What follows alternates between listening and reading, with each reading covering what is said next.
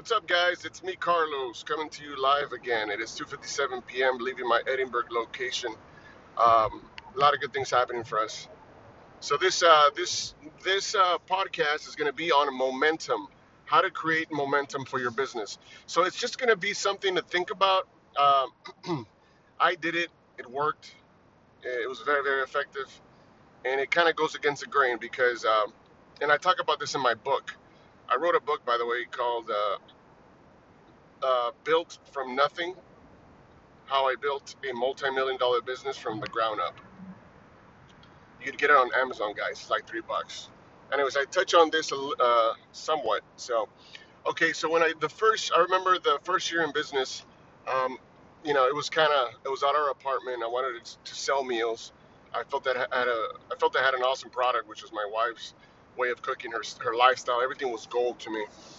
So initially, it's about creating momentum. It's about creating a bit of a buzz about your product. Okay. And how do you do that, right? So what I was doing in the beginning was I was like giving a lot of free stuff away, like meals for free. And I'll give you an example. On my second year, I think the first year we might have sold.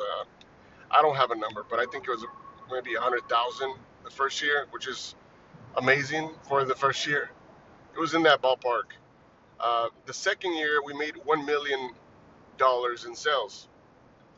Third year, we made close to 2.2 million in sales. This year, we'll do more. All right, a little background.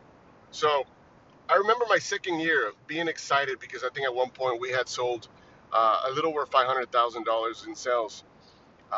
And this person that I know, which was a professional, even a business coach at some point, made a comment saying the first thing he told me is, "How much are you keeping? What's your profit?" And I said, "Shit, man, I'm not sure." And he said, "Well, that's what you should be looking at." This was the advice from a business coach. Now, I didn't follow his advice. Now, these days, of course, we know what we're keeping and how that's going, and great, thankfully. But initially, so this is a mistake that you can possibly make. So this is if you say, because if I would have told myself initially, what am I keeping when I'm giving away all this free food away, right? Plates and donuts and whatnot. I would have discouraged myself. I would have said, you know what, I'm not keeping much. It's not making any sense from a financial standpoint. Uh, it's not going to work. I would have pretty much talked myself out of doing it. But the vision for me was like, okay, I need to create momentum. I need to create a brand. That was my number one concern. All right. I knew that money would come later.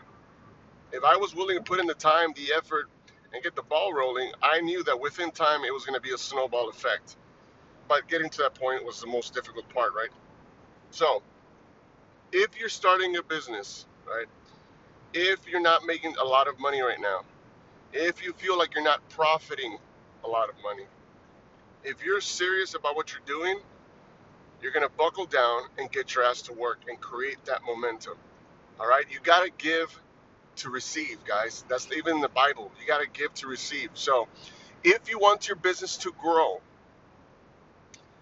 change your thinking momentarily. Of course, profit is important. Of course, you got to know where you stand. That's important. But initially, when you're trying to create a business, you're trying to create a brand, right? That people know, and people, when they think about whatever service you might have, they think of you, right? Nowadays, here in the Rio Grande Valley, for the most part, people think about anything with meal prep or eating healthy. They think Beauty and Beast Cuisine. It took 4 years to do that, you know, but I had to be patient. It's like a nice little mix between patience and urgency, right? So that's how I did it initially, guys. It was like I wasn't concerned about what I was keeping. I was concerned about what I was selling. I felt, well, so when I sold $1 million the second year, I was like, hell yeah. I mean, I got paid pretty damn good. I had no complaints, right? The rolling into the third year, and we made over 2 million. Now, and this is just recently, guys. This is just like I want to say half a year ago, more or less. That we had so much momentum and so much things going on that that we were able to say, okay, we got the momentum. The sales are great. There's enough movement. Now let's take a step back. Let's see where we can cut cost without cutting quality. Okay, and we did.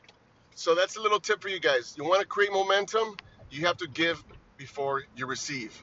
Some people are so transactional. I don't know if you guys have ever run into somebody that is all about the money, right? Those are the people that normally don't get what they want to get because they're just thinking transaction, right? And people don't like that. It's like an aggressive car salesman or an aggressive salesperson that is trying to, you feel like almost dirty because they're like, "Are you gonna buy?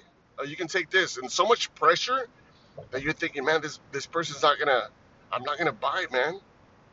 Like because there's so much pressure involved. They're so transactional that they discourage you from purchasing, right? So I did the opposite. I talk about being transparency versus transactional. And I think transparency and being genuine and caring is the way to go. That's how you create sales. Like if you want to scale something to a big level, that's the way to do it. So just a few little tips, guys, in growing a company, a service, something that worked for me. I'm living proof of that, and it's nice to be able to share this because I'm sure somebody out there is trying to grow their company, and this advice might be good for you. Don't be discouraged. Get your ass to work. We'll see you guys.